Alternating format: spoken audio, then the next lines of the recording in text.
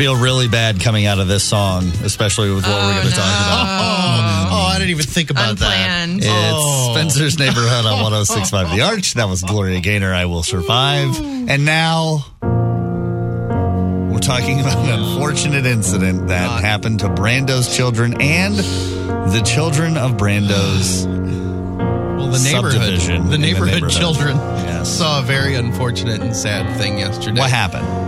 We've got lots of trees and, there's oak trees and hickory trees. And so there's lots of things for squirrels to eat. And believe it or not, squirrels aren't as good at jumping from tree to tree as you would expect. All right. It's like the only thing they should be good at. Right. Well, apparently there was a bad squirrel in the mix, and he unfortunately fell a long distance and was injured in a very bad way. And the kids saw this, okay? And the kids saw this. The kids saw this. It was very traumatic, and the squirrel's no longer with us. Now, Yes. moving on. May he forever rest in peace. This is the moment where Brando has to decide, do I tell my children about death and what ends up taking place? Yeah, well, I mean, clearly they know there's an end in sight, at least in the land of squirrels.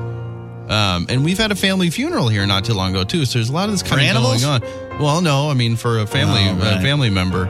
So now I'm sort of wondering, do I need to do something to create some closure? Because the kids keep talking about the squirrel. It's tough, man. I remember when I was a kid, I had I named every one of my goldfish that I had John. I don't know why.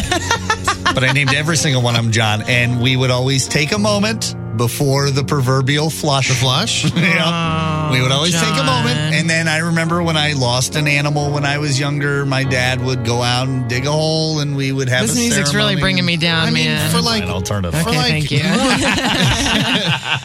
I think it makes sense for pets, like your cat or dog or something, but not the wild animals. They're animals too. Animal? I mean, it's not like that was our squirrel.